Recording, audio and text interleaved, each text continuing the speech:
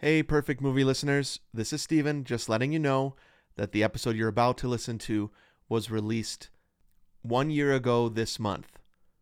If you're one of our Patreon supporters, we call them Gomertrons, then you could be getting this episode a whole year in advance. Just think of all the updated, in-the-moment space camp thoughts you're missing. You also get the results show, which never show up on this main feed, plus up to 2 bonus episodes on top of that, depending on the level at which you subscribe. So what are you waiting for? Head over right now to patreon.com/2gomers and sign up for up-to-date episodes of Perfect Movie and more. And if you like what you hear, make sure you check out our flagship podcast, the 2 Gomers Podcast, a show about 2 regular guys in their mid-40s embracing midlife, chasing healthy aging, and inviting a nation along for the run.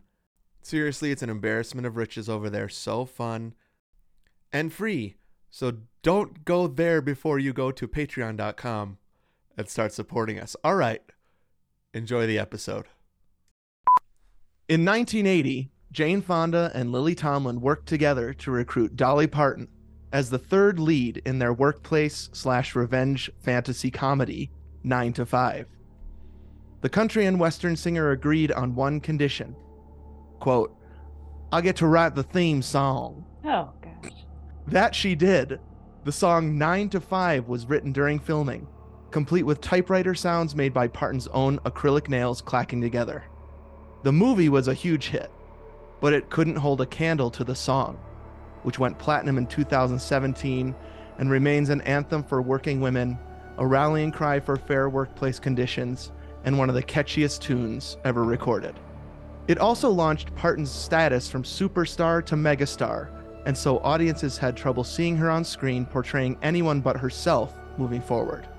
So for the next 40 years in movies and TV, on Christmas and music specials, biopics, The Beverly Hillbillies, The Simpsons, The Magic School Bus, The Orville, Miss Congeniality 2, Dolly Parton played Dolly Parton. One notable exception, however, when playwright Robert Harling was casting the movie adaptation of his Southern dramedy stage production in 1989. He was searching for a very specific, self-made woman to be the bedrock of his most personal story based on the life and death of his own sister. A woman who would run the beauty parlor where most of the pivotal scenes in the movie would take place. Someone who could play the part with both a gentleness of heart and determination of will. A flower with metallic grit, you could say. Who better than the Queen of the South with the big hair and acrylic nails, a woman who changed the face of the workplace a decade before. We're the 2 Gomers. We're talking Steel Magnolias, and this is Perfect Movie.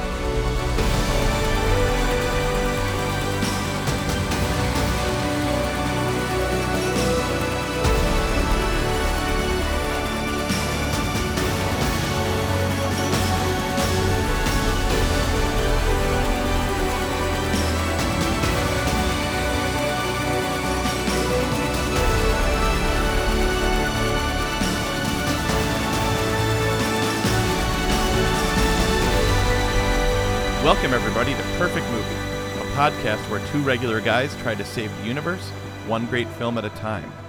This is Anthony speaking, one of those 2 aforementioned Gomers, coming to you from Atlanta, Georgia, joined as always by my friend Steven, all the way out in Flagstaff, Arizona.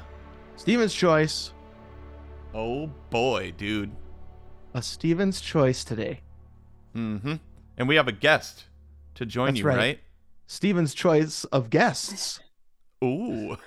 As well.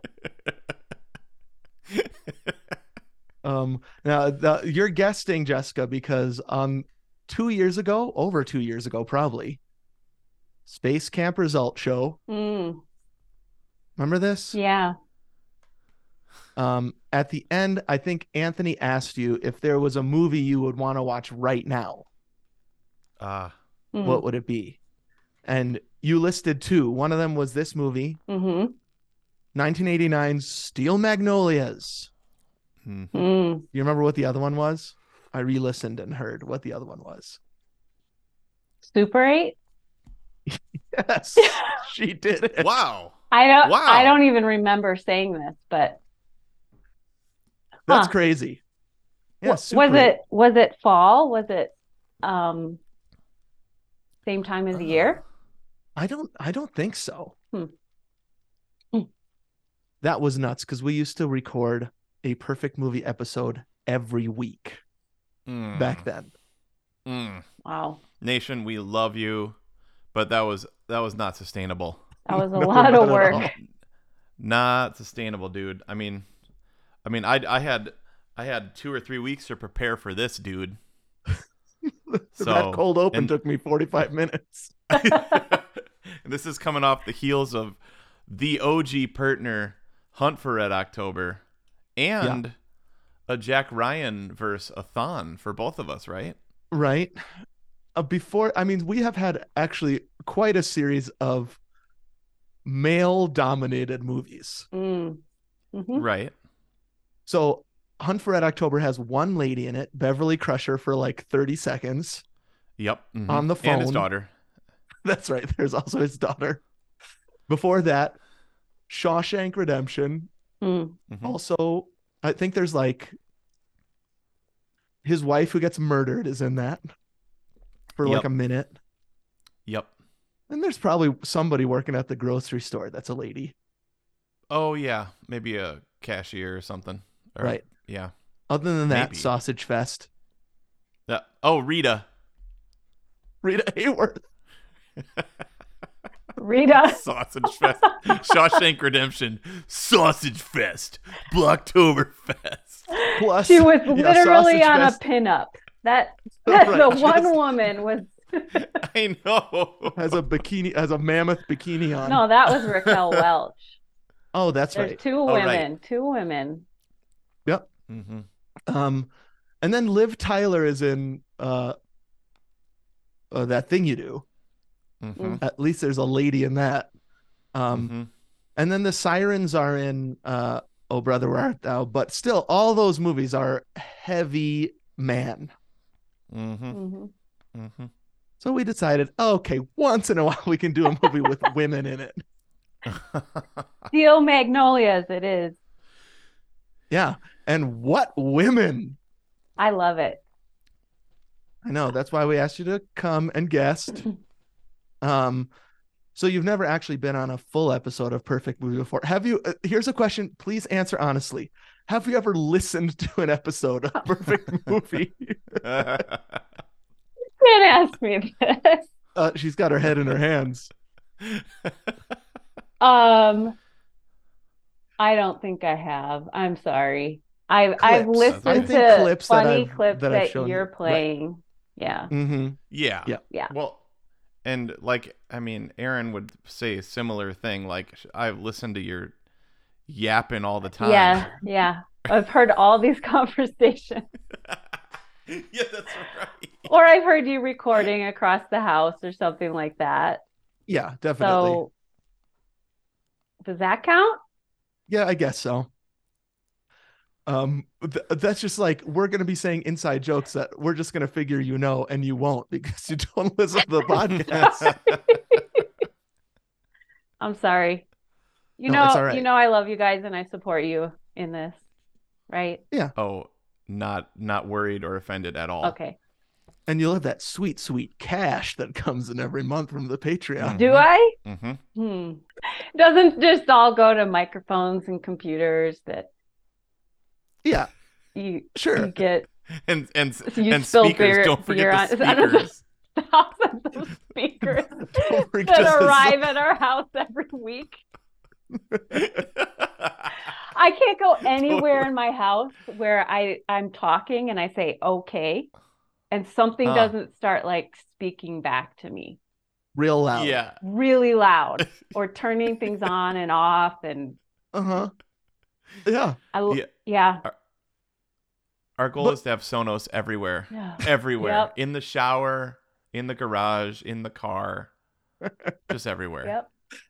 And you forgot the money also pays for new computer components when I spill beer all over them during recording sessions. Is that why things aren't working for you Oh. this week? Oh, no. No, a little bit. That's because I did apparently the wrong thing, which is update my computer. Yeah, something always Right goes before a wrong. recording session. I mean, that's a rookie mistake, dude. That No is, that was offense. real dumb. Then I open That up was GarageBand, it doesn't work. I had a whole romantic setup in here where we'd be sitting next to each other, mic in hand, mm-hmm. and then my GarageBand doesn't work, so we have to send you away up into your own room. Mm-hmm.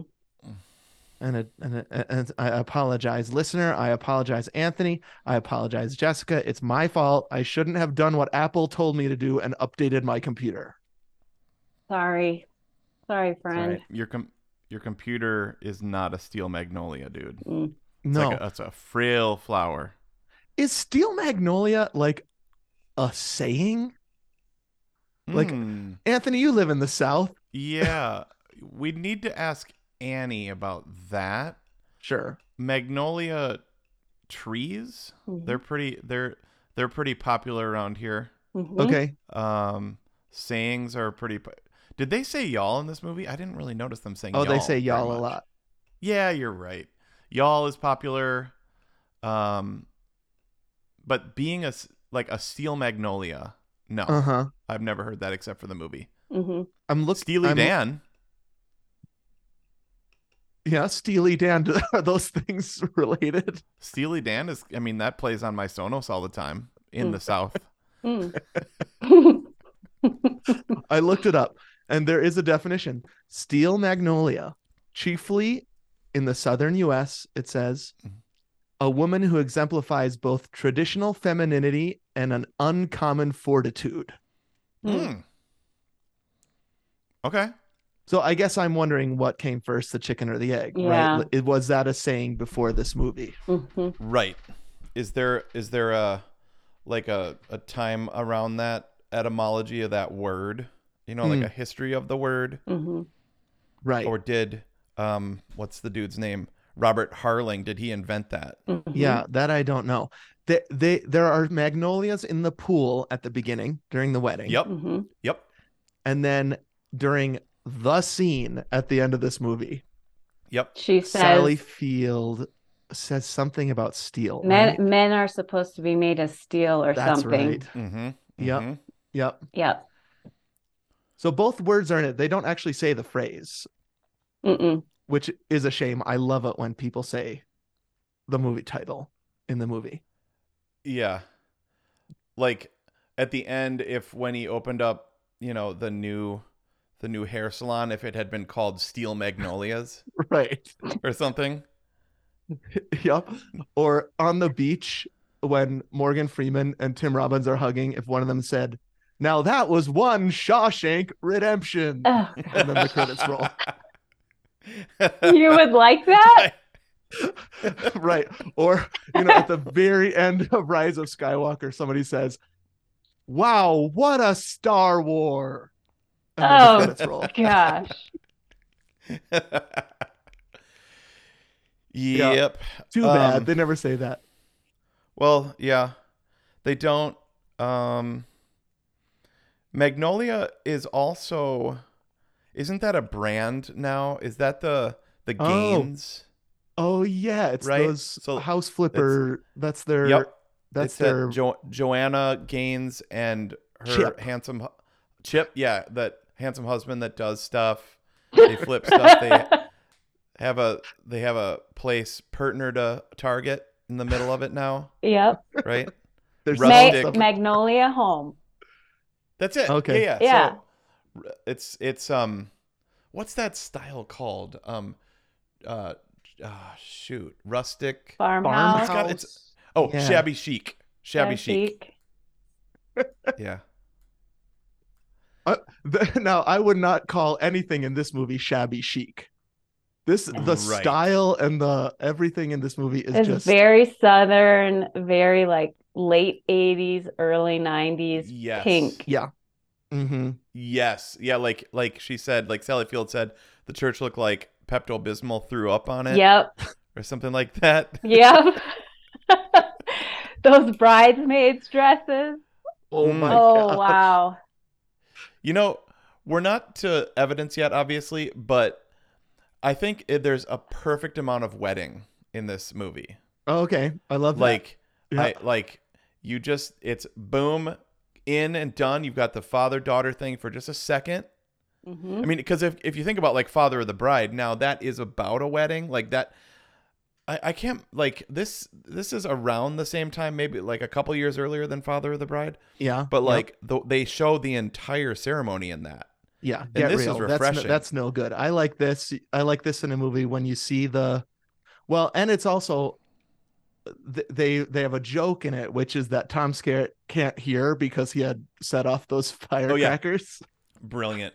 And so they say, "Who gives away the bride?" or something. He goes, "Her mother and I do," and he yells it really loud. What a performance by Skerritt in this movie.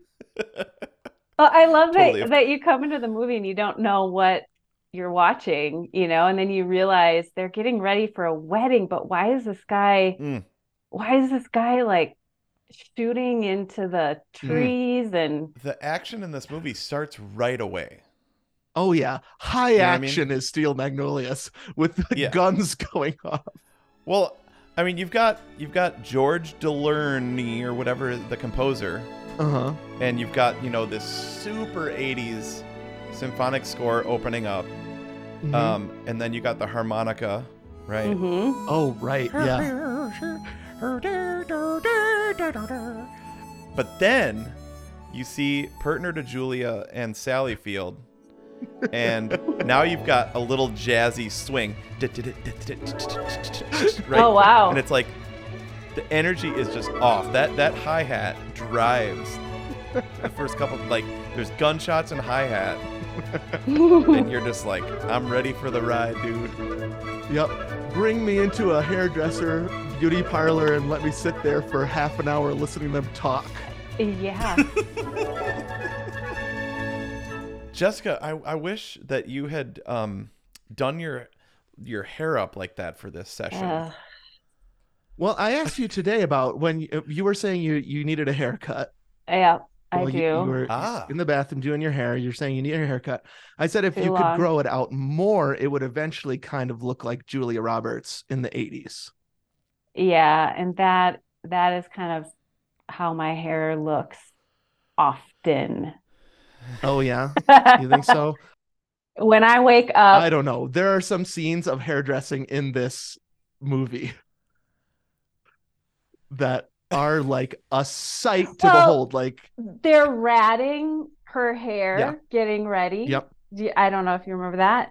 Ratting. Julia Roberts is to create more volume, right? And then pull it over. So there's a whole scene where Dolly Parton is just like, she's just going like this.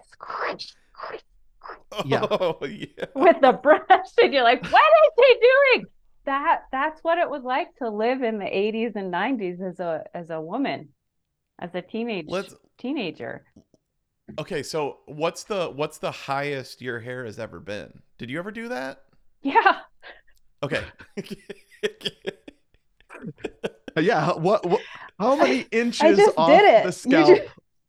Was it up? Was it that high? Oh my gosh, that's like 4 inches, 8 to 6 inches you were just putting it. Middle school.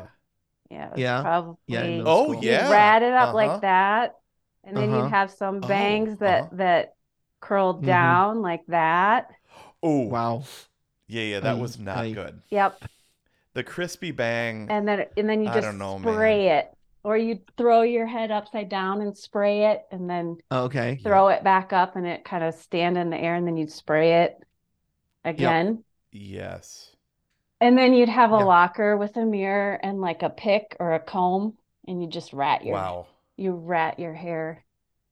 Oh, I saw that happening sometimes. Now, I would spray pretty liberally my hair to get some height. Oh, Anthony, your hair was so high.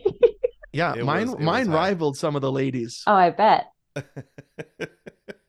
And I had a mirror in my locker.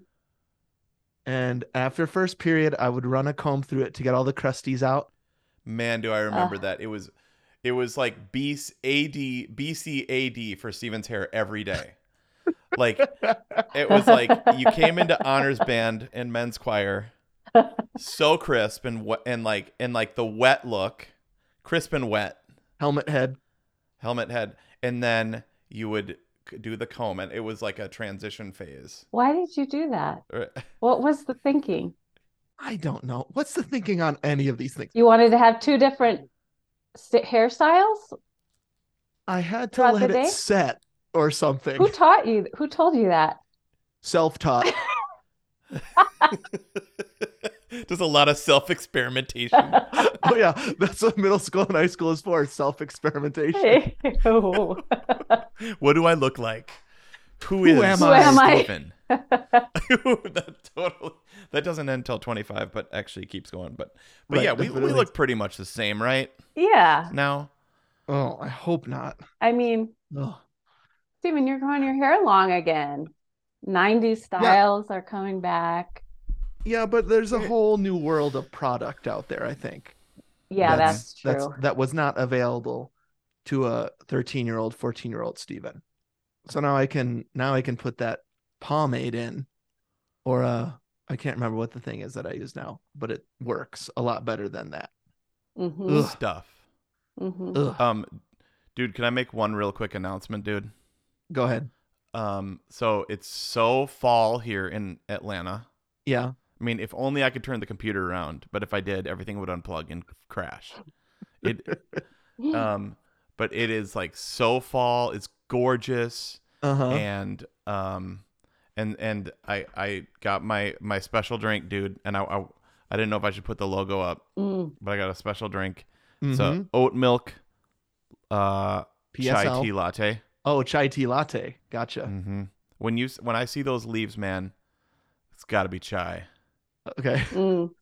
This is his saying. When I see those leaves, it didn't rhyme, but it's a good saying. When I see those leaves, man, it's got to be chai. What do you have any fall drinks, Jessica? I like chai. I like making my own chai at home. Yum. It smells so good, makes the whole house smell good. Oh yeah. Yesterday I just had my first pumpkin spice latte of the season. You've been drinking that cold brew pumpkin. What do they got going now? There's pumpkin cream now at Starbucks. Yeah, I tried that. You're Just liking? tried that. Mm-hmm. I'm not huge into that, but I'll, a couple times in the fall, I'll drink that. This feels like a fall movie, which is why I wanted to do it in November. For some reason, I had a memory that there was a Thanksgiving scene, and I was wrong. Yep. There's Halloween, right? And all the and other holidays. We'll get to the holiday thing when we get into the trial, because I think that's a big part of why I love this movie. But why don't we do the one sheet? Okay. I'll read the VHS back, and then we'll get into the trial. Okay, got it. I'm trying to see how small I can get in this video. Oh, I don't know why Anthony continues to back up. You know what? What? If you go look at your yearbooks from the 90s. Yeah. I was thinking about this with you backing up and then the hair. So with the big hair in my yearbooks, they would back up the camera to be able to get the women's full hair in there. So there would be like you, Anthony, on the screen, there'd be these close-ups of the guys or girls who had, flat hair. And then all of a sudden, all the girls that had huge hair were like super far away so that you could get the bangs in without cutting them off. Go back and look at your yearbooks from that's the early 90s. I wonder what Dolly Parton in this movie's picture would look like. She would her face would be like a pinprick. Yeah. And her hair would fill the rest of the frame. Yes. When Daryl Hannah is doing her hair at the beginning, it's like, what's that show you like, Daryl Anthony, Hannah. about building skyscrapers and stuff like that? Modern Marvels. Modern Marvels, like it's an episode of Modern Marvels. Totally. Modern Marvels, Dolly Parton's hair. Totally. Yeah. Yeah, I mean, Jessica, would it even be the same for a driver's license, or does that need to be pretty you see the face? I don't know. I think funny. they just cut people's bangs off maybe to get their face in the Okay, yeah. shot. Sure. We need to see what people look like. You're right though. The heads were tiny in those pictures. I totally forgot about that. Go back. It's so funny to. I'm gonna go look right. We had to after make this. room for our bangs. I do feel very small, but that is incredible. Okay, Yeah. here, is this better? Yeah, Yep, that's that's better. great. Okay. Steel Magnolias, Mm-hmm. written by Robert Harling, originally as a stage play. Have you ever seen the stage play? No, but I know that the Theatricals has done that in town, hun. Steel Magnolias, and I wanted to go, but Why didn't I we forgot. go? I know that was a big So opportunity. this movie feels like that. Well, I didn't know this. Oh, I yeah. don't know all these background things that you're gonna say. Mm-hmm. But I'm Yeah. like, you can tell this isn't an ensemble cast. This is like a stage Mm. show. You feel that when you're watching it. 2 or 3 sets, right? Most of the Yep. action takes place in 2 or 3 places. Yeah, Yep. definitely. And the dialogue is very the way it works is like Mm-hmm. it's written for the stage. Mm-hmm. Which Yeah, I this don't is mind. the- I love that. I don't know if I'm supposed Yep. to say this stuff, but No, you are. Oh, that's I think it's comforting Mm-hmm. when you're Love it. watching a movie that you're like, this is set for the stage. And it's Mhm. really well written, and I don't know. Yeah. It's like you're sitting in the audience. Oh yeah. Oh, I mean, it's the female version of A Few Good Men. Yeah. That's true. basically. Yep, where you This can is- tell it was a stage play first. Yeah. 100%. Mm-hmm. Yep. Okay, so this is something I didn't know, and I only knew this because I watched the 45-minute Oprah interview with the 6 cast members, Oh right. What? which is excellent. Gotta watch that. Okay. Okay. But this is what I didn't know, is that this actually was based on kind of a true story. Yeah, it's Mm. I think it's the writer's sister, right? Yes. Died from diabetes or something, like Yep. I believe Julia so. Roberts did. Yeah. It's almost like diabetes was a really big kind of like movie trope in the 80s, right? Mm-hmm. I guess so. Yeah, no, I mean, but like type 1. Mm-hmm. Yeah. So like it was in Babysitter's Club Oh. or one of the one of the babysitter movies. A movie with a babysitter in it from Back to the Future. Adventures in Babysitting? Was there That's it. Her friend has type 1 diabetes or something? Yeah, they need What? like this has come up in a bunch of movies in the 80s about blood sugar and about it Yes. being like a real danger. Like Yep. if you get below a certain level, right? I think so. Hey, you guys, I have to go to the bathroom. Keep talking. This is great to have a guest. You guys can keep going. I really have to pee. Oh, great. Keep talking. I'll be right back. Okay. Will you still be able to Okay. hear us? Yes, I can still hear you. His coffee kicked in, Yeah. which is one of my favorite lines. We'll have to come back and see if Steven likes that. Yeah, but Yeah, so I- diabetes was really, really dangerous. Like, I feel like Yes. there just wasn't the medical intervention maybe that Mhm. there is now, or the medical care. Yes, because it is dangerous, Mhm. clearly, but now we have a way to treat it. So like, Mm. I have a friend whose son has type 1, and he wears this like really cool like insulin pack, and he can monitor it with his phone. And it's Mm. like takes little shot. It's like it's they have to be really careful with it, but yeah. So okay, let me keep going down the one sheet. Steel Magnolias, the funniest movie ever to make you cry, is the tagline. Pretty good tagline. Mm-hmm. That's perfect. Definitely did both of those things. Movie was released on November 22nd, 1989, coming in at an hour and 57 minutes. Now, Jessica, Steven prefers short movies. What Mm. about you? I think so too. I think Okay. with this, the lately movies are just like, oh yeah, another 2.5 hour movie, another 3 hour movie. It's not a novelty anymore.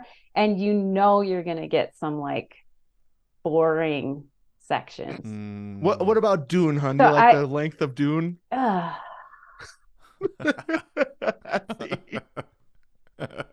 It's a bit much, right?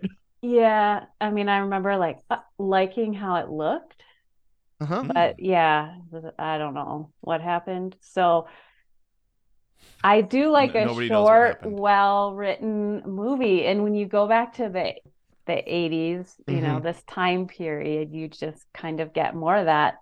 You're guaranteed to be in and out in 2 hours or less in an 80s Hmm. movie. I mean, unless it's a big time drama, right? Hmm. Well, what were we watching the other day, hon, where I was like, I can't believe how short that movie was. I don't know. Oh, I know. The first X-Men. Oh yeah. Oh, Now, So now an adventure movie, like an action movie that was what, an hour and 20 minutes? an hour 35. ugh. X-Men, which It's has it's like 8 actually characters, good. really It's good. a good An movie. hour 35. I was like, why does 2003. yeah, And then yeah. all of a Huh. sudden things changed. And the next movie you're like, oh, Well, and now a right? Isn't superhero movie can't be under 2.5. It drives me mm, crazy. hmm. Oh yeah. Come See, on. to me, that's like getting 4 chicken McNuggets in a 6-pack. You're like, "Ugh." Like bring it back. Be like, there's not enough. I Yeah, ordered but 6. Anthony likes his movies over 2 hours at least. really. Yeah. But don't you also like rewatching movies again and again? Also true, but I only watch the first like 10 minutes of most movies and Because he fall Oh. falls asleep. asleep. Well, then it doesn't count that you like long movies. You just like to True. sleep a long time. True. He likes Very long true. sleeps. Very true. But I like the length of this one. Just under 2. Great job. This is a good movie. Oh yeah. Length, for sure. Sometimes a movie based on a play will be too long. But this one, because True. plays have intermissions and stuff. But Uh-huh. this one works. Yep. Just under the 2 hour mark. Ooh la la. Okay. Budget $15 million. Grossed at the box office $84.6 million. US 96.7 worldwide. Yeah. It did garner 1 Oscar nomination for Best Supporting Actress for Julia Roberts. She lost to somebody that I forgot to look up. Any idea No who idea. that would have been? Nope. Okay. Look up the Oscars 1990. Maybe Elizabeth Shue in Back to the Future 2. Did she win for Best Supporting Actress that year? No. Or maybe the mom in Uncle Buck. Oh, I know who it was. Kelly Preston in Twins. Oh yeah. Okay. That's it. It wasn't fun. We're confusing Jessica. Maybe Sigourney Weaver in Ghostbusters 2. Missy Mom in Bill and Ted. Oh yeah. Missy, I mean Mom. And then it was nominated for 2 Golden Globes. Julia Roberts and Sally Field didn't win. Also, they lost to the German lady in Partner to Last Crusade. Both of them. Yeah, that lady won twice for lead actress and supporting. Beat Sally Field and Julia Roberts. She talks in her sleep. I said, go between them. I said, don't go between them. Don't go between them. That's all I remember her saying. It's interesting that they're in Italy with this whole German thing, right? That's kind of cool. Yeah, but she's a Nazi, Venice. right? So she has to be German. Okay. Directed. Now, there's 3 facts here on the one sheet that I can't wait to tell you about, dude. Okay. So this was directed by Herbert Ross. He also did Partner to Footloose. And I know the other one that he did that you're obsessed with. Right? One? Secret of My Success with a $sign. Yes. Michael J. Fox vehicle. Oh. Yep. So same director. I was so happy to see that. Yeah. The composer, George DeLerne, did Platoon and Twins. Which the score to Twins, it's just the best ever. I can't call it up. The score to Twins. Steamy scene with Schwarzenegger. And Kelly Preston. Yeah. There's probably a lot of sax in that part. Oh, yeah. Right. But this is the most important thing. Actually, I'll save the most important thing for the end. Rotten Tomatoes, 68% critic, 89% audience. Okay. It's decent. That's what I would That's fine. expect for a movie like this. Yeah. Yep. Siskel and Ebert. Siskel said, "Do not watch this." Oh. Ebert Really? liked it. Yeah. Siskel was like, "I can't recommend going to this." He thought it was contrived. I can't recommend it. That's what he said. It is sappy. Yeah, he said it was kind of like contrived and manipulative emotionally. Yeah. Okay. I can see somebody like that saying that. Okay. An old crotchety white guy. Oh! We knew it was coming. Probably from the East Coast, a Northeasterner. No, he's in Chicago. Elite. Oh, that's right. Chicago. Yeah. Chicago. Okay. You can see the songs Pump Up the Jam, Another Day in Paradise, When I See You Smile. That'll just give you the sound of what the radio sounded like here. Mm-hmm. Now, two other things. This came out 13 days after the Berlin Wall is brought down. So this was a Thanksgiving movie. Yes. This came out Thanksgiving weekend, 1989. Yeah. Of okay. West and East Germany reuniting, right? Lenny on the wall with the Berlin fill. An East German and a West German, the first thing they did was they went to go see Steel Magnolias together, hand in hand. It's possible. Mm-hmm. Or Batman. Honey, I Shrunk the Kids. Oh, I love that, dude. I mean, yeah. Uncle Buck still is the best movie this year. Maybe Star Trek 5. Or The Abyss. Field of Dreams. There's a lot of great movies. But here's the final thing, dude. Yeah. Is that you know her brother, Jonathan Ward? Oh, we sure do. Oh, yeah. Right, Jessica? We sure don't know that brother. Yes, we do. Okay. Why? The only, I would say, it took us a while to place him. Okay. I think I had to me look too. it up. Right? Okay. Yep. Yeah. When you know that he's the older brother in Mac and Me. My first guess was that he was the older brother in Honey, I Shrunk the Kids.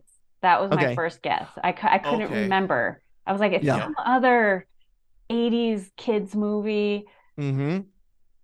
Mac and Me. Yep. Yes.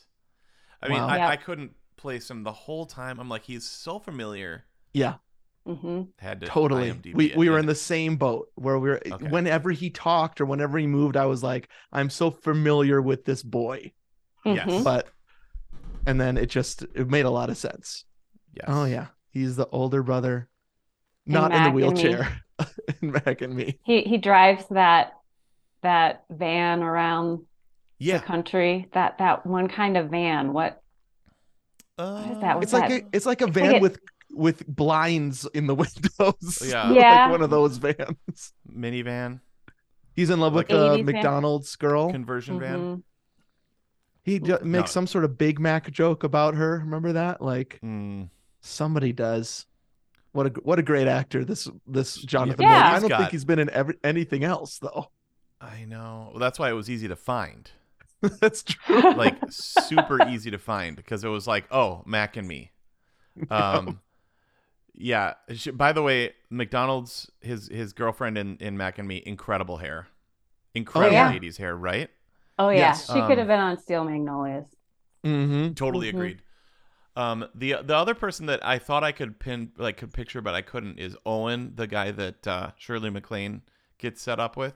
Oh yeah, that little old dude with kind of the squishy face. Yeah, I was thinking he was in Night They Saved, maybe. Well, you're confused. Like an elf? Dr. Fernando. He kind of looks like Dr. Fernando. Yeah. I was like, if he was Dr. Fernando, I was gonna like just if we've got Secret of My Success, Mac and Me, and Twins all adjacent to this with Night They Saved, my head would have blown off. Yeah. Perfect movie for sure. Yeah, wow.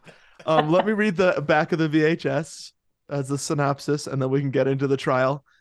I love a VHS box with just like 7 people on the cover, just looking at the camera. You know what I mean? Like, and so you've got all the stars on the cover. It's so great. I guess it's 6 people. And here's what the description is: 6 divas of the silver screen. And here's the order that they put them in. Okay. Sally Field, Mm-hmm. Yep. Dolly Parton, second. Mm. Shirley MacLaine, Mm-hmm. Daryl Hannah, Mm-hmm. Olympia Dukakis, and Julia Roberts last. Mm-hmm. Wow. This was Yep. her first thing, right? Like maybe her I second thing. I think she's on the way up here. Of Mhm. any of these women, though, I think she's the least known. Because when is Oh, yeah. Splash? Is This is- Daryl Hannah, right? Is Splash? Yeah, so okay, so this was, they talked about this in that Oprah thing. Okay. Julia is totally the newcomer. Mhm. Okay, This is interesting. Pretty Woman, which was like her big break. Uh-huh. She's been in maybe a couple other smaller things. Daryl Hannah, however, is like a sex symbol. Oh, Right. okay. So Yep. she's in Wall Street. Uh-huh. She was in Splash. Right. And then she was in other things with some apparently very gratuitous sex scenes that they were discussing on the Oprah show. Oh, no. I much prefer as a religious nerd in this Yeah. movie. Well, but so like that's one of those context things that we Uh-huh. don't get because you and I were at Last Crusade and Arachnophobia. And Turner Hooch. And yeah, I mean we were looking at the drool of that guy of Hooch, and watching Twins the Nuked lasagna from Danny DeVito. Oh. You Dude, all were good good things. young men. We were such good young You were boys. We didn't know who Daryl Hannah was. That's good. Certainly not. I did watch Splash and I had to close my eyes at certain parts. I've never seen Splash. Oh. Really? Huh. Is it good? This guy who loves a fish out of water Yeah, you story gotta watch. and he hasn't seen Splash. Yeah. Is Tom Hanks in that? Yeah, Tom Yep. Hanks is in it. He's good. And is that Ron Howard production? Probably. I think it is Ron Howard directed. Okay. Is Paul Williams in it? You mean Ed from The Night They Saved Is Christmas? Ed? I don't remember him in it. Dang it. He did the music. Okay. Anyways, let me keep reading. All those women that I just read come together as bosom buddies, which is I don't know. Is do you think that's a pun that they're trying to sneak in there? That's Totally. 100%. Buddies, give me a break. That's when a male copywriter tries like Yeah. Steel Magnolias is a beautiful way to refer to a strong woman. Mm-hmm. Or a bosom buddy. Yeah, but let me make sure in the description to write bosom. Bosom buddies in this hilarious and heartwarming story of life, love, and loss in a small Louisiana parish. Oh. Mm-hmm. What's that? Interesting. Is that like a town? Mhm. A Yeah. little town or something? But- Okay. But they're all part of the same parish, the same church community. Well, that's true also, yeah. Okay. At the center of the group is Shelby Eatonton, that's Julia Roberts, newly married and joyfully pregnant, despite the fact that her diabetes could make childbirth life-threatening. Sorry, that's so rude of me. Do people know, like when you say it that way, do they know? Well, we did a Who firm you're- episode. Though, just listen back to the firm Okay. episode, and you get a Okay. lot of diabetes chat. Yep. Terrified and angry at the possibility of losing her only daughter, Malin, spelled M''Lynn, Eatonton, that's Sally Field, looks to her four closest friends for strength and laughter as she battles her deepest fears and death in order to join Shelby in celebrating the miracle of new life. There are two pictures of Tom Skerritt on the back of this box. Mm-hmm. And then a quote from Peter Travers from Rolling Stone says, "The ladies are live wires. Just stand back and watch them set off sparks." Like you said, an hour 57, rated PG, Good News Nation. It is in color, vibrant color. TriStar Productions, that unicorn coming out of the left side of the... Yeah, as soon as you hear, the TriStar logo.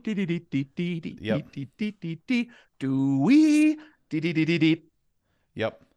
It's like you just know you're in for a good time. Either Steel Magnolias or Rudy or Short Circuit are about to start. Yeah. One of those. Yeah. Or Hot to Trot.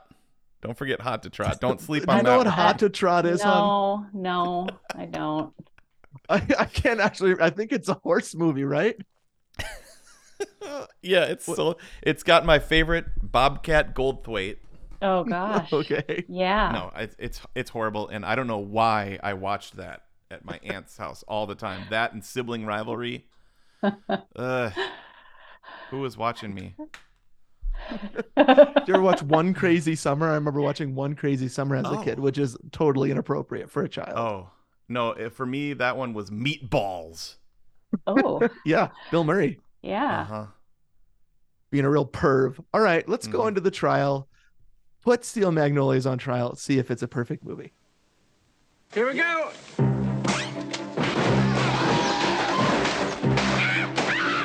I don't want to have to kill you. Don't you threaten me, Drum Eaton. Drum would never, ever point a gun at a lady. Your husband is a boil on the butt of humanity. TriStar Pictures presents Well, this is it. You're finally rid of me. Sally Field, I think you'll be back every now and then. Dolly Parton, How's your family? Louis brought his girlfriend home, and the nicest thing I can say about her is all of her tattoos are spelled correctly. Ugh, leave me alone. Shirley MacLaine, I'm not crazy, Malin. I've just been in a very bad mood for 40 years. Daryl Hannah, Miss Trudy, I swear to you that my personal tragedy will not interfere with my ability to do good hair. Olympia Dukakis, Looks like two pigs fighting under a blanket. Julia Roberts, I'm gonna make you very happy. I want a child of my own. Your poor body has been through so much. Why would you deliberately do this to yourself? Diabetics have healthy babies all the time. You are special, Shelby. time has made them close. Life She's gonna have a baby. Go get a doctor. has made them friends. Steel Magnolias, the funniest movie that will ever make you cry. All rise. Hey, how's it going over there? Can't wait to talk about Steel Magnolias with Jessica and Stephen Grahmann. Oh yeah. Yeah, did we ever? I didn't actually introduce you. This is Jessica, my wife. If people haven't heard, Hi. the Space Camp results show from 2 years ago, and more importantly, our Runner's Block episode where you guessed it about what it's like to be a female runner. Oh yeah. The trials and tribulations. I got some Running- sweet gear running out of wild. that. Those stabby finger things. Oh yeah, we got some of the Yeah. stabby finger things. Yeah. Go guarded. Yep. Yeah. So and are you? Is that a beer tone? That wasn't a beer that you cracked, was Black it? Okay. raspberry sparkling water. All right. I finished my first drink, which we already talked about, Right. The latte. and now Wow. I'm on to my second. You just threw it behind just him like threw Luke it on the Skywalker ground. in The Last Jedi. It was empty. That was just to prove it, though. And I do have this just in case. But this is here from last week's episode. Remember? Oh yeah. Ugh. Oh, Last yeah. week's disaster. Funny. Oh boy. Funny though. Which turned out to be one of the funniest things that ever happened. So worth Right. it. And perhaps a viral video. We'll see if it catches on. Who knows? That'd be great. A beer. Okay, so here we are in the trial. Jessica, you don't even know the rules. No. Oh, Remind me. Dear. Oh dear. Okay, so usually we pick a movie we love.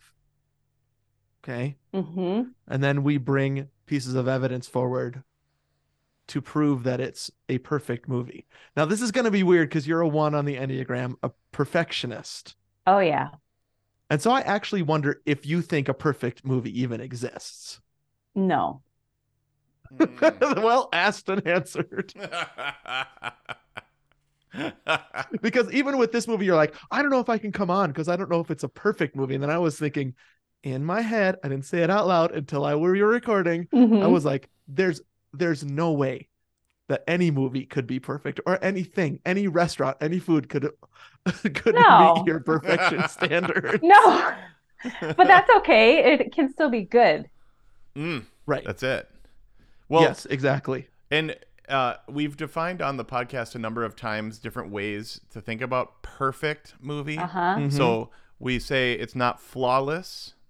It does what it sets out to do. Okay.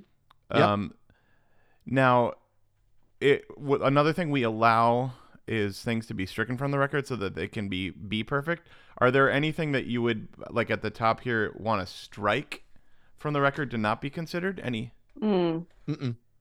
Oh, really? You have no strickens? I mean, the score is not great, I would say. Yep. But it, like, after we watched the movie, Jessica, we kept singing the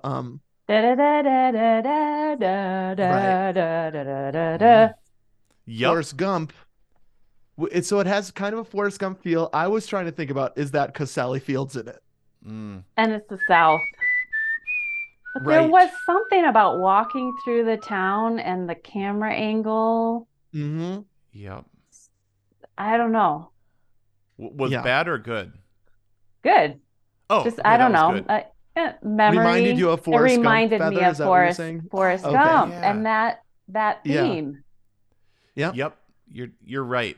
The harmonica melody was the harmonica melody pretty similar. I don't remember. It is interesting that we came out of the movie singing a different score. Yep. Well, now it I'm singing that. Must have been that. similar enough that. Yeah, I guess so. Plus, this is 4 years before Forrest Gump in the South, in Louisiana. That's all? It's not Bama. Yeah, isn't that weird? Nuts? It feels very different, very like a decade apart to me. Oh, I mean, if you think about this movie came out 3 years before Jurassic Park. Yeah. Just the way movies changed in that kind of 80s to 90s shift. And this is right on the cusp. Which I think we were talking about that too, Jessica, about the style, because you were like, it seems 90s to me. But it's 80s. It's 89 though, so it's... That's true. 80, 90. Yeah. So I was gonna, if I had one stricken, because now we've got the leaf blower guys here, dude. What the heck? Okay. Always. I may need to go let Indy in if she starts barking like crazy. If I had one stricken, as I was looking down this list, when Harry Met Sally came out this same year, within a month of each other, and I feel like that is a heck of a lot less dated than this is. Yeah. Do you feel like... I was surprised to find out it was 89. I remember I was guessing yesterday in the car and I put it at 86. Oh, okay. Yeah. It seems like 80. It seems like mid 80s more than late 80s to me. Yeah. Like it's not dated. It's less timeless, I guess, is what I was thinking when I was driving around in the car earlier. I was like, I mean, I just think like a movie like Harry Met Sally, just seeing that they were in the theaters at the exact same time doesn't. I mean, it's definitely dated, but it's like partially New York City, the city versus South Louisiana parish or whatever. That's different. So I don't know if it's a stricken. It's just something that it does feel. It just feels older than that. I love the 80s clearly, but that would be the only thing. Yeah. Are there other examples of what you mean by stricken? Well, if something doesn't make sense. Yeah. I remember in Space Camp, Anthony struck basically the plot of the movie. We have to get too caught up on the fact that these kids got launched into space. Okay. Or the belt. So you're not allowed to. So we don't want is people coming back to us and saying, that made no sense. Right. And so we try to preemptive strike those things so that people don't complain about us saying it's perfect, but then people have these nitpicky things. Right. Plot holes. About it being in the 80s and feeling like it's stuck in the 80s. Yeah. Yeah. I Here, I'm gonna go let Indy in. You guys keep talking. Okay. I don't think I would strike any, because it's like this play. There's not any plot issues. a plot that goes kind of, it's just people talking to each other and then somebody dies. Mhm.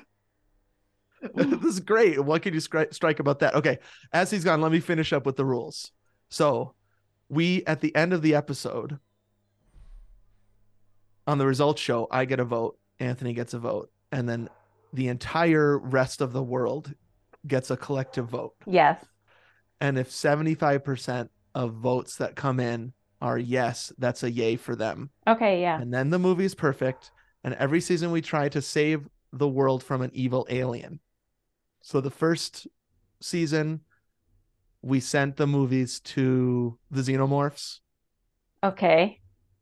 And they watched them and they became nice. Good boys and girls. Okay. Then last season, we sent it to the harvesters from Independence Day. Okay. We sent it up with Will Smith and Jeff Goldblum, and they connected their Mac up to it, and then all the harvesters became good little girls and boys. Okay. This year, we're sending it to Jabba the Hutt. Oh. Right during A New Hope, when he comes out as a CGI guy. Oh, Remember? yeah. Yep. Because we hate that part. Yep. And so we're sending him VHS tapes of all these movies. He has to watch it during that scene. And then at the end of Return of the Jedi, grown-up Leia strangles him. And right before he dies, he has a deathbed conversion and becomes a good boy. But he still dies. He still dies. He still dies because we like it when he sticks his tongue out. At the end of that part, we don't want that to disappear from the lexicon. Okay, good. And he gets killed by a steel magnolia. Oh, that's true. In a steel bikini. Yeah. We've got steel magnolia in Star Wars. There's a lot of steel magnolias in Star Wars, dude. Rogue in One. Space. Yeah. So what happens, Jessica, is we chunk in. It's this sound when we have a piece of evidence. That's from Law and Order. I don't think we've ever said that on it's just the like podcast. You're not supposed to say that, It's just like a clank. I don't even hear it. Have you ever watched Law and Order? This is like No. when there's a scene change, it goes like this. It is, you're right. It is like a stylized gavel. A gavel hitting. That's it. Yep. Clank. So when we feel clank clank, when we feel like we have a piece of evidence to put forward, that's when the sound is. Anthony, I don't know if you have any pieces of evidence because this movie's so new to you. Yeah, I have a couple. Okay. Okay, so I'm gonna chunk in right now. All right. Because I thought of a way to talk through this movie well, and it is one of my pieces of evidence of why this movie is perfect. Okay. And so correct me if I'm wrong, but I don't think I've seen this in any other movie, and I think it's genius, which is to move the plot forward, using different holidays. Mm-hmm. So each important thing that happens in this movie happens during a different holiday, and I think that is so good. Mm-hmm. And obviously right up my alley, because I love me some holidays. Yeah, you do. It's a great way of showing how much time has elapsed without saying the little bar on the bottom, like, 6 months have elapsed, or so let's think about it. So the movie starts on Easter, right? Mm-hmm. So it's an Easter, and it's double because it's an Easter wedding. Yep. Which I love. Mm-hmm. And so you see like the Easter egg decorations, those like flats, hanging up on their wall. And then there's the whole scene with like 400 Easter eggs in Dolly Parton's trunk or whatever. Oh my gosh. They just keep stacking them in there. Yep. You just know something bad is going to happen. They're just definitely stacked, like thousands of eggs. Yep. Call that Chekhov's eggs. Because they go off. Something's going to happen real soon. So I don't know if the connotation is supposed to be that Shelby, Julia Roberts, is getting married on Easter Sunday. Right. I don't think that But where are they taking all those eggs then? To the I wedding? don't know. No, later to. I can't remember. Yeah, maybe An egg hunt? Maybe strike that. I don't know. Just kidding. There's too many eggs. Strike too it. many eggs. I thought because they do the Easter egg hunt on Easter, right, with all the dresses and stuff. So maybe it's like, are they pre-setting those out? So maybe it's like a Saturday. Yeah. And then the next morning is going to be Easter or something like that. Okay, that makes sense. Because yeah. Oh yeah, no, it is. It's Saturday. Yeah, it's because it starts on their wedding day.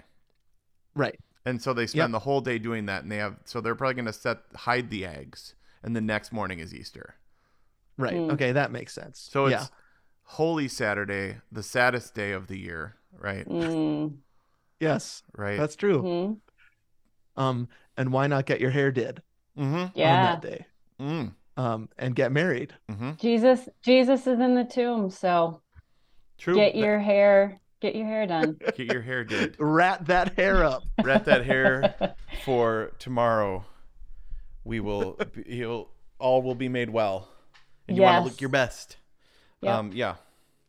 So this kind of opening scene feels the most play stage production to me, because you're meeting all the characters. They're coming in one by one. There's this Daryl Hannah is the new person. And so as she's getting introduced to all of them, so are you. It's just written so that you can get to know everybody in the first 20 minutes of the play. Yeah, it's da da da da do do da da ba ba da da ba do da dee ha ba da da dee da do da dee. It's got that for the first time in forever. It's totally got that jazzy, quick vibe of like, like people are coming in and out, and like you're introducing stories, introducing characters. You're going to the different set pieces. A guy's shooting a gun a million times. Sally Field's running around directing everything. Like, it's a total play. You totally get, because you get their personalities and also all in that first 20 minutes. You know who they are, and they kind of fit that the rest of the movie. Yep. You get Weezer coming in with her dog, the brothers being morons. Dylan I love those brothers coming in. Right. Yeah. What do you think about Dylan McDermott, her fiance? You like that guy? Who cares? He's not important. Not important. So you're gonna hear me. I don't know when you want me to talk about things, but I love the. I love the holidays, of course, and how it moves things along, and also it speaks to family, and relationship, which is what I think this movie is about. I also think the men are on the periphery, so who cares? Her fiance could have been anybody. This movie was not about the men, right? Yep. That's going to be my point later, but so who cares? Who cares about that guy? Yeah, I think you're totally right. He kind of disappears, even though he's Dylan McDermott. And Jack said he's a Chad. I don't know. In this movie, he's a nice guy. He's a sweet guy. He's supportive. Yeah, totally. What's a Chad? Like a Chad, bro? a Karen? A bro. Yeah, a bro, like a...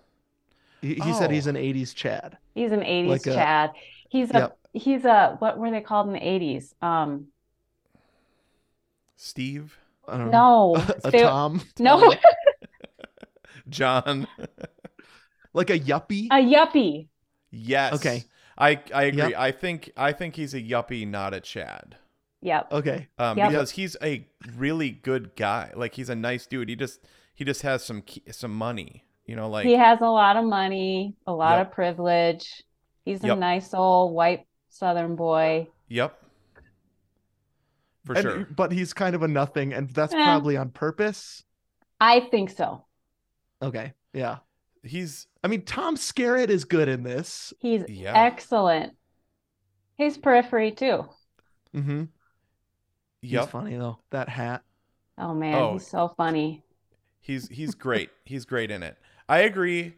Dylan McDermott it's like Yeah, he's like a window dressing. Like you need a person to be that Yeah. guy, but it's not important. And Yep. it's Right. it's the way, unfortunately, a lot of women are in guy movies, right? Oh, really? Okay. Here we go. Here we Anthony. go. Anthony, I'm sorry. I'm just being funny. No, I know. Okay. That's. I know what your point is. That's what I'm Yeah. like. I know where you're going. That's Yeah, how. I know. I mean, we talked about this in the City Slicker episode. Like she, like the Superwoman is in the movie, but Supergirl, who's an amazing, doesn't get barely any lines, doesn't get barely any story. She's just there, right? Yeah. So eventually she just leaves halfway through the movie. She just leaves. Right. Mm-hmm. Yep. Should have been Whoopi Goldberg in Daniel Stern's partner, Bruno Kirby. True. Did you know that, hon? It was supposed to be Robin Williams, Whoopi Goldberg, Billy Crystal. Originally, that would have for been a City completely different movie. Wow. That's kind of fun to think about. Yeah.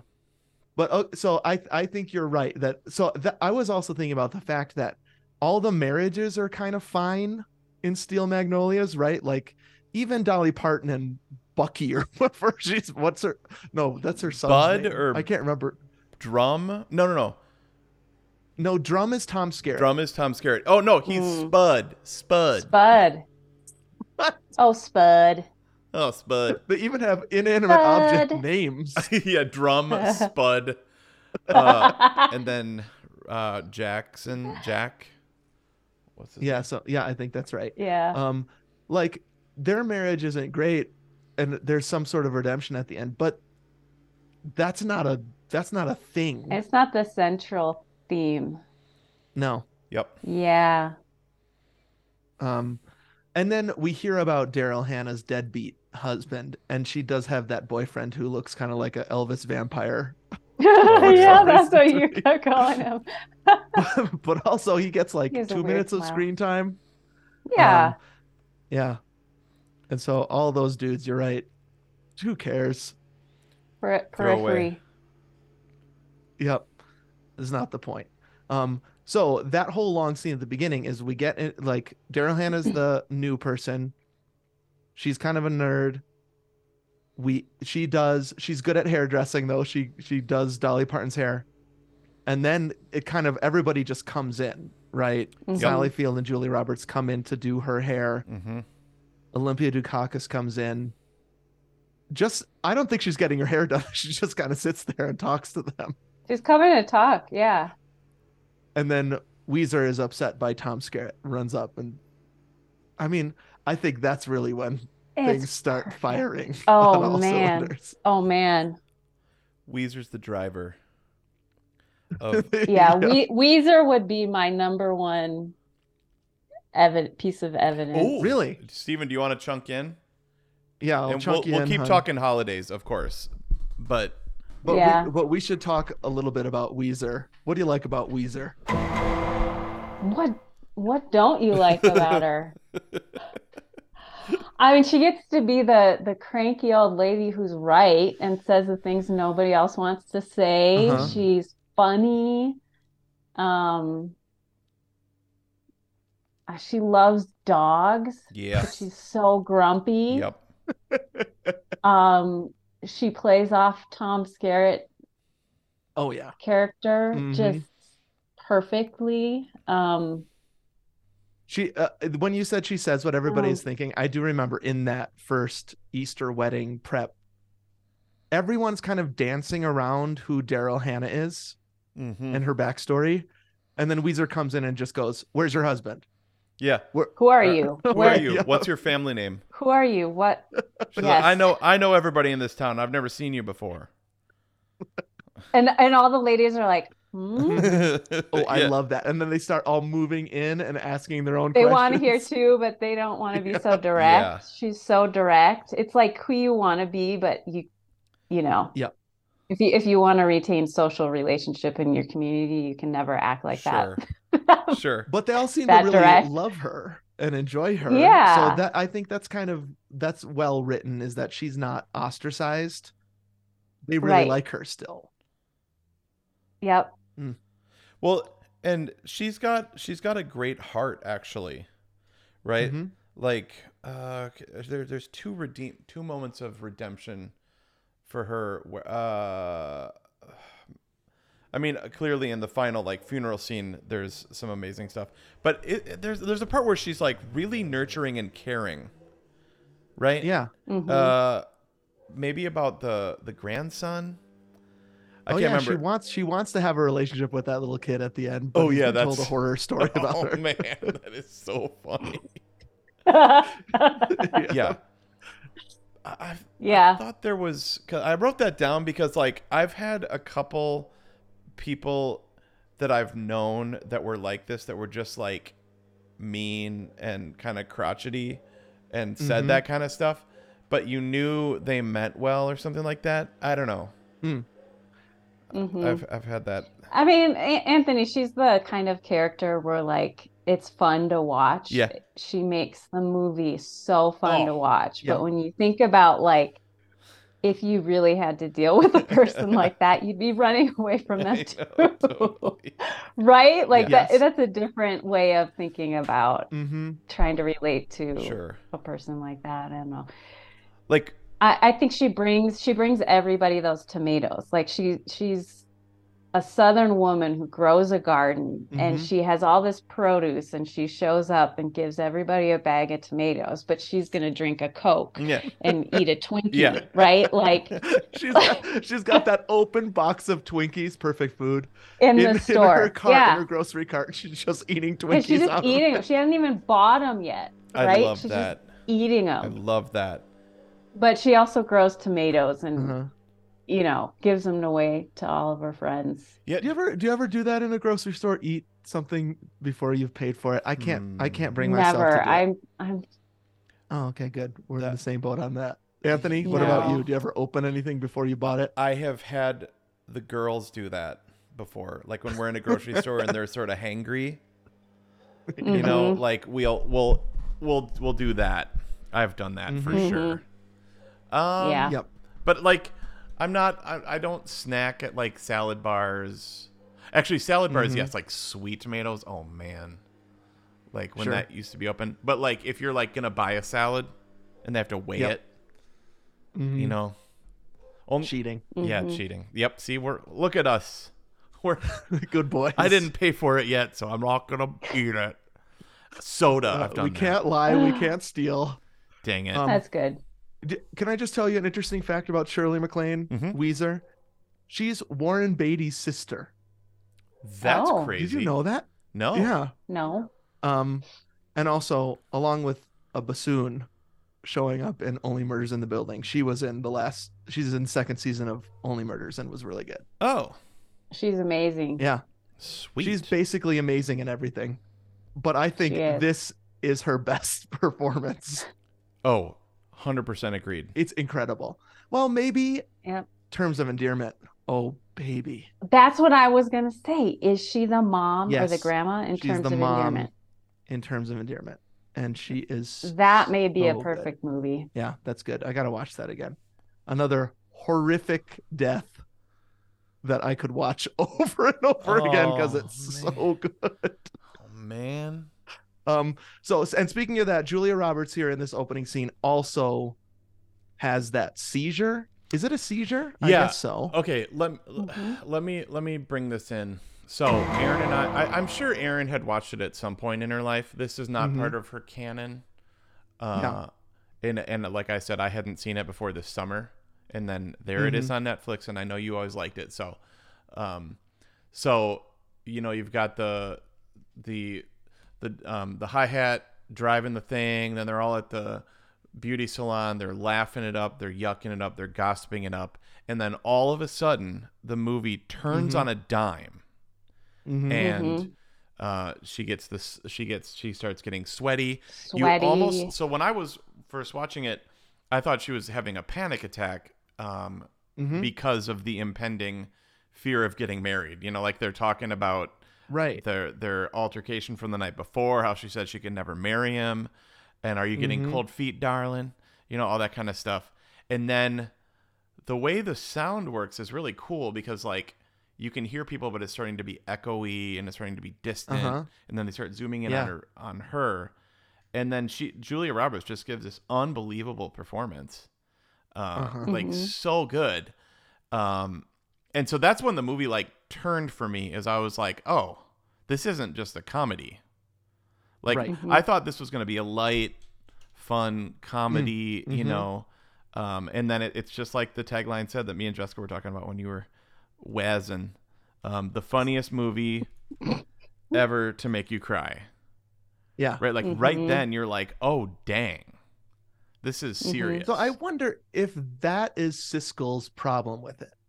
That it lures you in emotionally. Sure. And then it is manipulative. I would say that's good movie making. Oh man, I would put that on evidence. Is that turn right there was what drew me in. I was like, okay, this is like not just going to be saccharine. This is about life, you know? And that's what got me, that's what piqued my interest.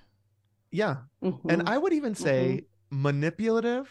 Sometimes a writer has to be to get you on the side of, get you to fall in love with characters really quickly. Yeah. And if that character is going to die at the end, there is some emotional manipulation happening there, and I am all for it. Like, just manhandle me. Oh, I mean, that's Steven's tagline: "Manipulate me." Steven loves to be manipulated.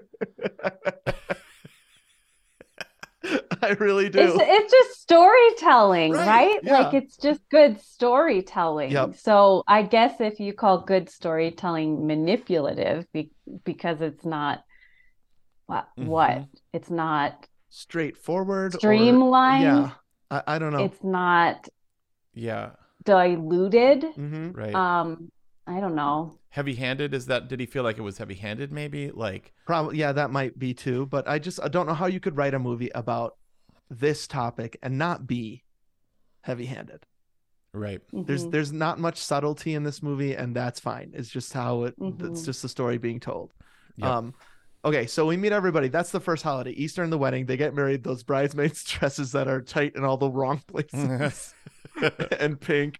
They're married. And then it skips pretty. I mean, I think if you don't know this is going to happen and you don't have that like 6 months later thing, it actually all of a sudden is Christmas time at that fair.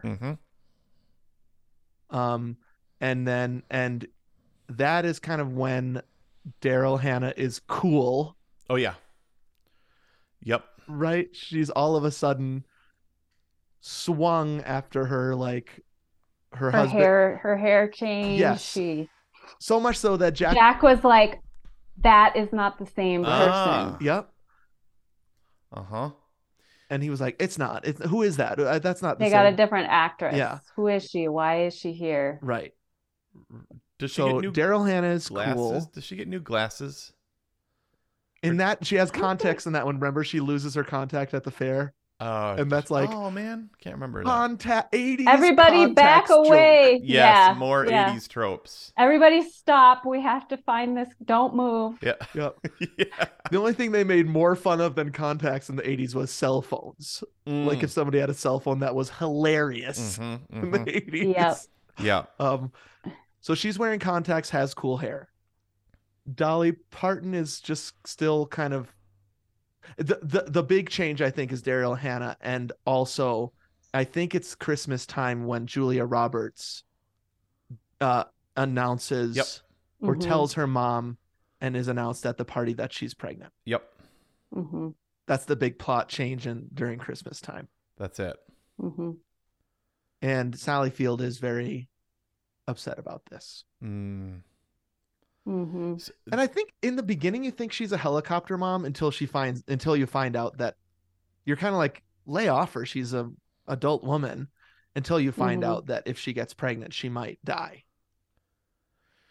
Right. Don't they allude to that about they're talking about that pre-episode of like diabetic episode where she finds that out about the doctor. So we already know that, right? Yeah. Yep. So that mother-daughter really, they also have the fight in the kitchen. Does that scene also ring true to you? It was kind of it. I mean, I like that scene. I don't really have any point of reference for it. Yeah, I mean, I think the mother-daughter relationship drives the movie for sure, as well as the friends. It feels real. I think for us as parents, we're what I feel is like, man, she's such a helicopter parent. But I watched that movie growing up, so I know that she's kind of taken the medical care responsibility for her daughter her whole life. And so letting go of her when she gets married is a bigger deal for a mom who has a child that's medically I don't know, handicapped, right? So it's an even bigger thing to let go of. So I don't know. I think it feels real. I think it taps into the dynamic that might be there about how do you really love and care for somebody and help them survive and thrive, but not control their life. And what do you do with a daughter or a kid who's a little bit self-destructive? Sure.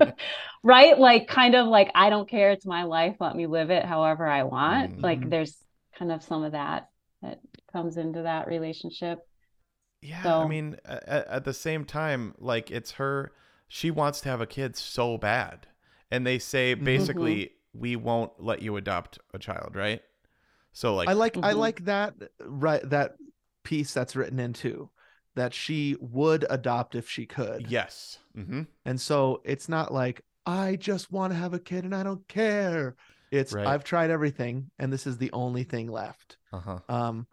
So I like that piece of it. I think that's good. It really is kind of, I thought of the same thing about parenting and being a mom during that scene, which is for Sally Field, it's different because she's watching her daughter make a decision that could kill her. And so that feels a little bit more tense and fraught.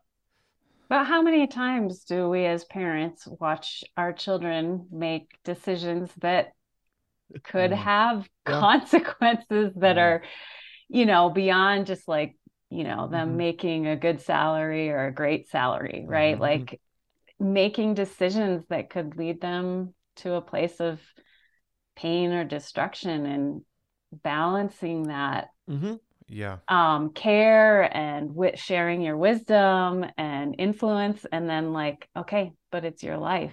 Like,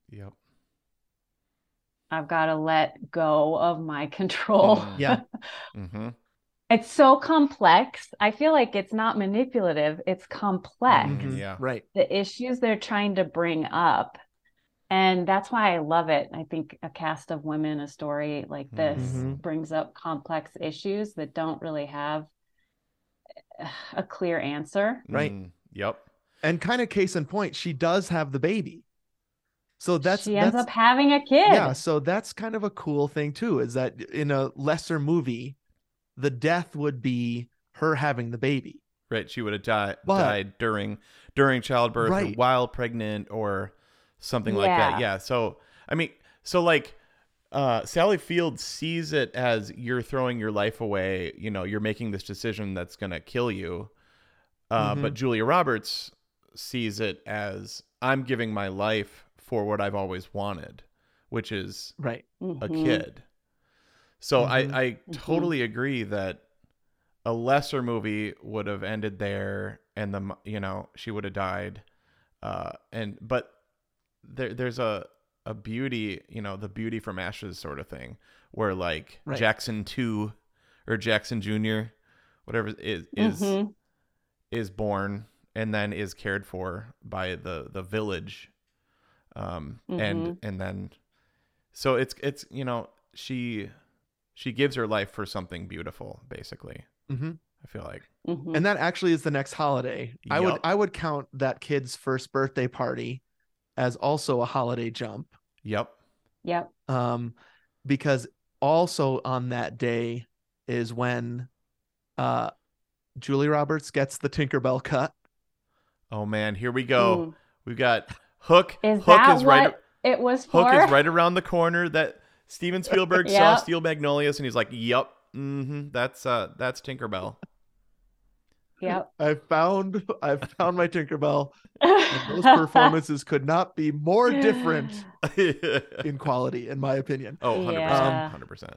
So we find out she's getting that haircut and she says it's just going to be easier to deal with after blank. And then you find out in the beauty parlor again, which I love, that Sally Field is giving her kidney to Julia Roberts, which is another point of connection between those two, that I think is probably also pretty complex and loaded. Oh, for sure. Here, I wanna chunk in here real quick. The thing that I think this movie is about most of all is like community, like your crew, your friendships, right? And I wanted to play this little clip from that Oprah interview. Is that okay? Yeah. Isn't really about the loss of a loved one. It's Sally Field. It's about how people need each other. How it's about friendship. And it's about that in the happy parts of their lives and the sad parts of their lives, and in the most tragic condition. I can't think of a worse thing than an adult facing the loss of a child. People, the friends, find some way to rally and reach each other. It's about people need each other. We all in this world, we're all rushing around, we're all so competitive, and we're worried in politics and the ozone layer, and we're all dead tomorrow. Total 90s. Ozone layer. Total 90s. They've done studies that children that are born if they're not. Okay, so Sally Field is talking about basically like the point of this movie from her perspective is we need people, we need each other. And I feel like this movie kind of demonstrates that better than anything I can think of right now, at least, which is a regular group of people that come together around, so they do it at the beauty parlor. They also do it other places, but that's where, as a play, that's probably where most of the scenes take place. Yeah. But they share their highs and lows, and they go through life stages and things like that together. And I think it's just such a beautiful picture of like even what like a community group or a beautiful family that's actually functioning on all cylinders, coming together, because like it's almost like it's the event is not real until they all know it. So it's like Sally Field and Julia Roberts, they have this like big secret, right? Like we're going into surgery tomorrow. But they had to come together and then share it with them, and then they could kind of gather around them and kind of like sit with them in that feeling. The same thing happens when I think it really comes to a head when back to when they find out she's pregnant, and she's super sad. Everybody else is super happy. And then they gather around Sally Field and they're like, yay, you're going to be a grandma. And then they're like, oh, wait, you're not happy, And so it's, again, these five ladies come together around each other and lift each other up, and like the hands on top of each other. Like love that. It's just like such a way of saying like, we're in this together. Like we're doing life together. We're in life together. We're here for each other through thick and thin. And so I just think it paints a really beautiful picture of what great friendship could be like. Yeah, that's perfect, Anthony. I agree. I think that's what the movie's about. And I think the scene you talked about in the hair salon, and the where you first realize, oh, this daughter is sick, right? And they all rally around each other and everything changes and you're drawn in emotionally. And then I think for me, the next one is the Christmas living room scene where they're all like she's just had this argument, then they've announced her pregnancy, and then all the women are like, oh shoot, this thing you have dreaded forever is now happening. We're there for you. Yes. And then the final one is the graveside. They're all they're all together with each other, and you're just drawn in. It's just like boom, you're just destroyed in that scene. Yes. And you're uplifted. So I think we're running short on time, so we should probably get to that scene. Halloween. Okay. It jumps to Halloween, and that is when, even though the kidney transplant has gone well, Julia Roberts dies on Halloween in an incredible death scene, I think. Oh, just man. Heart-wrenching. Well, actually, she doesn't die there, does she? She goes into a coma, but the fact that her kid is there, she's got dinner cooking. The refrigerator's open. It's really hard to watch. Yeah, the stove is running. The water's boiling. The baby's crying. Her kid is screaming. Yep. Yeah. The fridge is open. Chad comes in. You love Chad in that moment. You feel so bad for him. Yeah, I mean, I do. He does play it that pretty well, right? Where he is confused, and then he sees her sprawled out on the porch, and he kind of locks in there to a pretty to dad mode. His picking up of her and hugging her right then that's incredible. And him in the hospital is also incredible. Right. And so she is then in a coma we don't quite know, because the next holiday we get is the end scene, Easter. But we don't quite know how long she's in the coma, but long enough that they would decide. And I don't know who makes this decision. Chad? I guess Dylan McDermott probably makes the decision. Probably Dylan McDermott gets finals. He had to sign the paper. Yeah. And that whole scene is probably 10 minutes long of her in the coma, of Sally Field mostly caring for her. Julia Roberts does die, and then is like the scene of movies. I don't know. I don't know, man. One of them scene like this in movies at the funeral. There's like, the funeral is done. You don't see any of the funeral. Great move. Yep. Tom Skerritt goes home. He sees his wife still mourning and kind of goes home because he figures this is going to happen.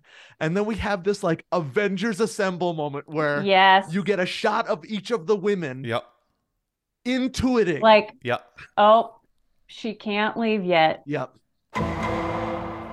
They gather around her, and then this tour de force acting, Sally Field, knock your socks off. How did she do it? I don't know. At that point, it's not even the writing. It's full on Sally Field. Of course, the dialogue, the monologue, it's a monologue, is important there, but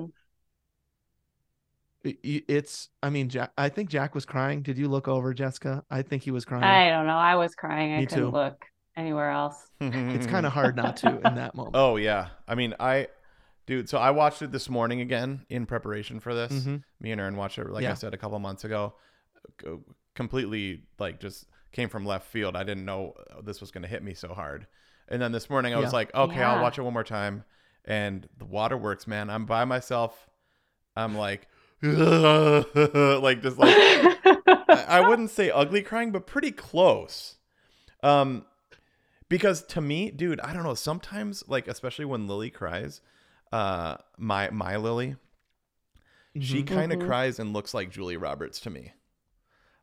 Interesting. So when Julia Roberts' heart is broken a couple times in this movie, she looks like Lily to me, so much. Same color hair, her lips, her big eyes just remind me of Julia Roberts. And I know that's a dad looking, at his sweet girl. So I so feel Sally Field in this, and I know Aaron does way even more. But I'm like, I can't even imagine what that would be like to have that happen, and then her turning on a dime from grief to anger is an acting performance that I can't think of many others that were better. Like when she like I don't know. I can't compare it to anything else. Mm-hmm. How did she? We just watched the Harry Potter series, and there's that one scene where Hermione is describing to Ron how that girl feels. Oh, and she gives all the emotions, and Ron says, "You can't possibly feel all those things at once." And Hermione just rolls her eyes at him because, of course, women can. And I think you really see. I mean, I can't even track the emotions. I don't know if you can, Jessica, but I can't even track them. Oh yeah, I can. So we've used this movie for groups of students and interns to think about their stages of grief that they've gone through, to be able to identify or place themselves. Also, coping mechanisms. Oh yeah, that's right. Like it's like the perfect movie to kind of place yourself somewhere. Because you have like humor, you have avoidance, you have money, anger, right? Yeah. Yeah.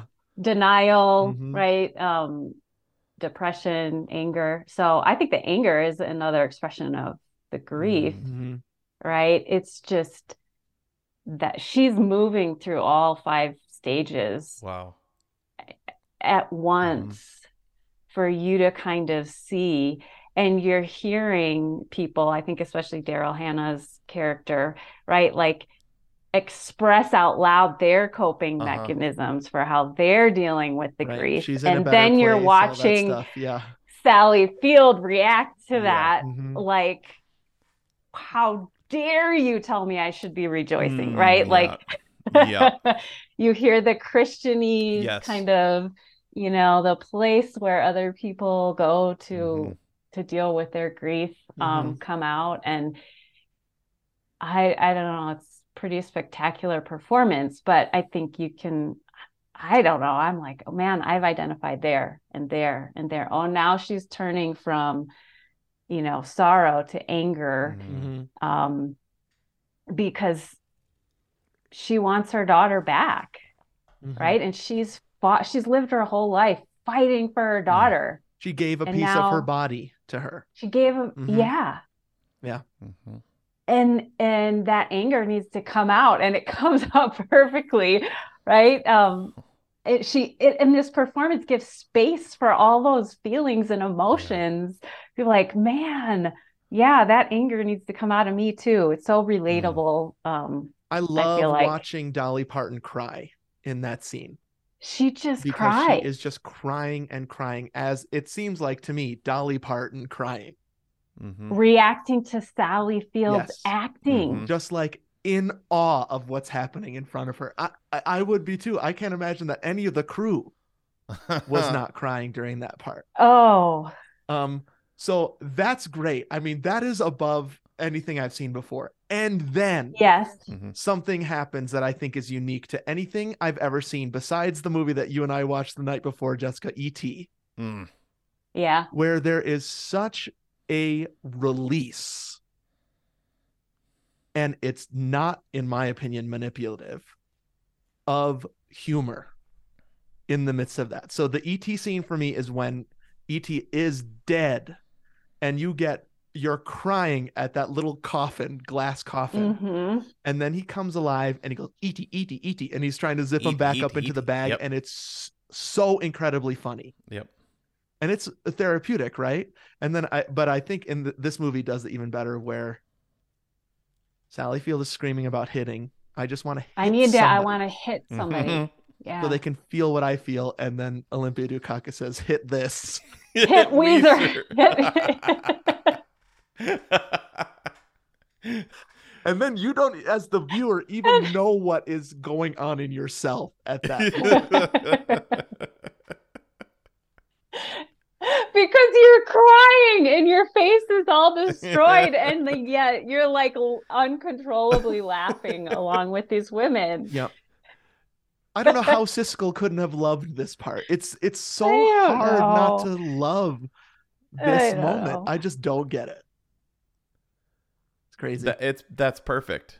It's absolutely perfect. It's perfect. And like I don't know if that was in the writing, the performance, the editing. It's like all of the things hitting on all cylinders, because like you could write that on paper, you know what I mean? But Yeah, to get it to work, like it shouldn't work, and it yeah. does. Oh man, like that's the thing. One thing it sort of made me think of is when Bill Murray comes out in Tootsie, and like you remember that, like when like what is his line in Tootsie? Remember, he's like he says, "Does Jeff know?" At the no, that he is Jeff. He says, "Now that's a soap opera," or something like that. That whole like this is one messed up crew or something, like that line that like that is like the perfect kind of like release, because it's like that it kind of reminded me of that. You're not crying, but you're shocked, like that it all came to a head, and then Bill Murray hits the comedy beat. You know what I mean? But man, it's just so good, dude. Again, wasn't expecting it. I was like, it's like it's a crescendo. So she's grieving like all the stages, like you said, Jessica, and then the anger. You're like, wow, I've never seen this in a movie, and you're like, okay. Then the 1, 2, 3 punch of hit Weezer. It's friggin' genius, friggin' genius. And Weezer's real pissed about it. She runs away. Yeah, she's all mad. And leaves those other 4 laughing at Julia Roberts' gravesite. Wow. Yeah. I don't know how they did it, but it's so good. Yep. So I think that my feeling is maybe Siskel doesn't like the tag at the end where it comes all the way back to Easter. He might think that that's a little much. That does feel like a little bit. I wonder if they needed that. I do like that it ends on the same holiday. Yep. It's a 2-year movie. It's fun. People are having fun. Daryl Hannah is now pregnant, and then she goes off in Spud's truck. Yep. Spud is followed by Spud is around now in a costume. Yeah. Well, it's her husband is in the Easter costume, right? Spud is driving the truck that all the ladies pile into. He jumps on the motorcycle. Right. Yep. That's right. Yeah. Yeah. And then you get that like pretty abrupt Easter Bunny riding on a motorcycle. Yep. Credits rolling. Here we go. Now, life goes on. Yep. Which is what Sally Field says. Yeah. Oh yeah. So I don't know, Jessica, did you have anything else? I feel like there was still something in there. Yeah, of course. I don't know. I feel like we're way over time, but I just, by the end of this, I am not only like in the movie, in the story, but there's something about watching this as a woman, watching women do something spectacular together as a piece of art. Like they get to be the center of this story. They get to have these lines. They get to say these things. They get to present what is it like to share life in community and grieve together and have these, I don't know, funny relationships with each other. They get to have these acting moments. How I can't look at other movies, or very many of them, and see that. Yes. And so there's something special about being a woman, watching older women and younger women act in these amazing roles. Yep. And I mean, like, a lot of people have not seen Steel Magnolias, right? It's not like a super popular movie, but I think it's fantastic. Yeah. And I think it's probably one, when I think about like a movie led by women, that comes to the surface for sure. That's one of the top ones. Yeah, definitely. Yep. I do think that if people like this movie, they'll love Terms of Endearment, because Shirley MacLaine is in it, but also because it's like that. Jeff Daniels is in it, but he's a real doofus. Danny DeVito, real doofus in that movie. Like, they're just periphery. I think something like Putting Her to a League of Their Own, Tom Hanks is still central. Yeah. Yep. He's to that movie. It kind of gets. Yep. Yeah. I wish he was more like John Lovitz in that movie, which is like shows up, has some fun stuff, but the movie sometimes that movie gets a little bit Tom Hanks centric to me, where there's just nothing like that happens in Steel Magnolias. They have so much raw female talent in that movie. There's no time for Tom Skerritt. Yeah. They get to be the comedians, the main comedians, right? Yep. Like they get to carry the drama. They get to be the leaders. They're the one making the decisions around their home. Yep. And it's so, I don't know, it's so fun to be able to watch that. I love it. All right. Well, Nation, it's up to you. Do you think Steel Magnolias is a perfect movie? The best place to let us know that is follow us on Instagram at 2Gomers. We put a poll up there and you can vote. And then in a couple weeks on the Patreon, we'll come back and do the result show. Thank you to Webmaster Adam, Jason for our graphics, Davis for our music, Annie for social media, and the fair Jessica, my lovely bride, who I have always thought looks a bit like Julia Roberts myself. It's the hair. It's the hair. You don't have her like absolutely massive mouth. You know how like Julia Roberts' mouth like goes from ear to ear. Widest possible, like thick, wide lips. Those lips. Totally. Actually, Julia Roberts kind of looks like you if you had my lips, hun. Yeah, let's do one of those face mash if things. They mated. Wait, but you did. We did mate. We didn't have a girl. That was our problem. Oh, if you two would have had a girl, would have been Julia Roberts. Oh, man.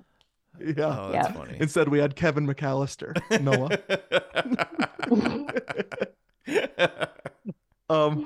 Our next movie, our Christmas movie. Now, get ready for this one, Jessica. If you didn't think Steel Magnolias was perfect. Oh, baby. Oh, what is it? Next month, in the month of December, Tim Allen. Elves with Attitude. Yeah. No Mrs. Santa Claus, unfortunately. Another kind of guy-heavy movie. More guys. Judge Reinhold. Yes. The Santa Claus. The Santa Claus. Oh. The Santa Claus. That cannot be dropped. Right. That would ruin the movie. Yeah. That ruin the pun. Mm-hmm. Mm-hmm. The Santa Claus, and I always thought Santa Claus 2 should have been called The Mrs. Claus. I don't know why it's not just called that. Totally. Yep. And also to celebrate the upcoming television show, The Santa Clauses, which looks pretty dumb. Dang it. Don't shake your head, Jessica. We shall be watching every episode together as a family. I know.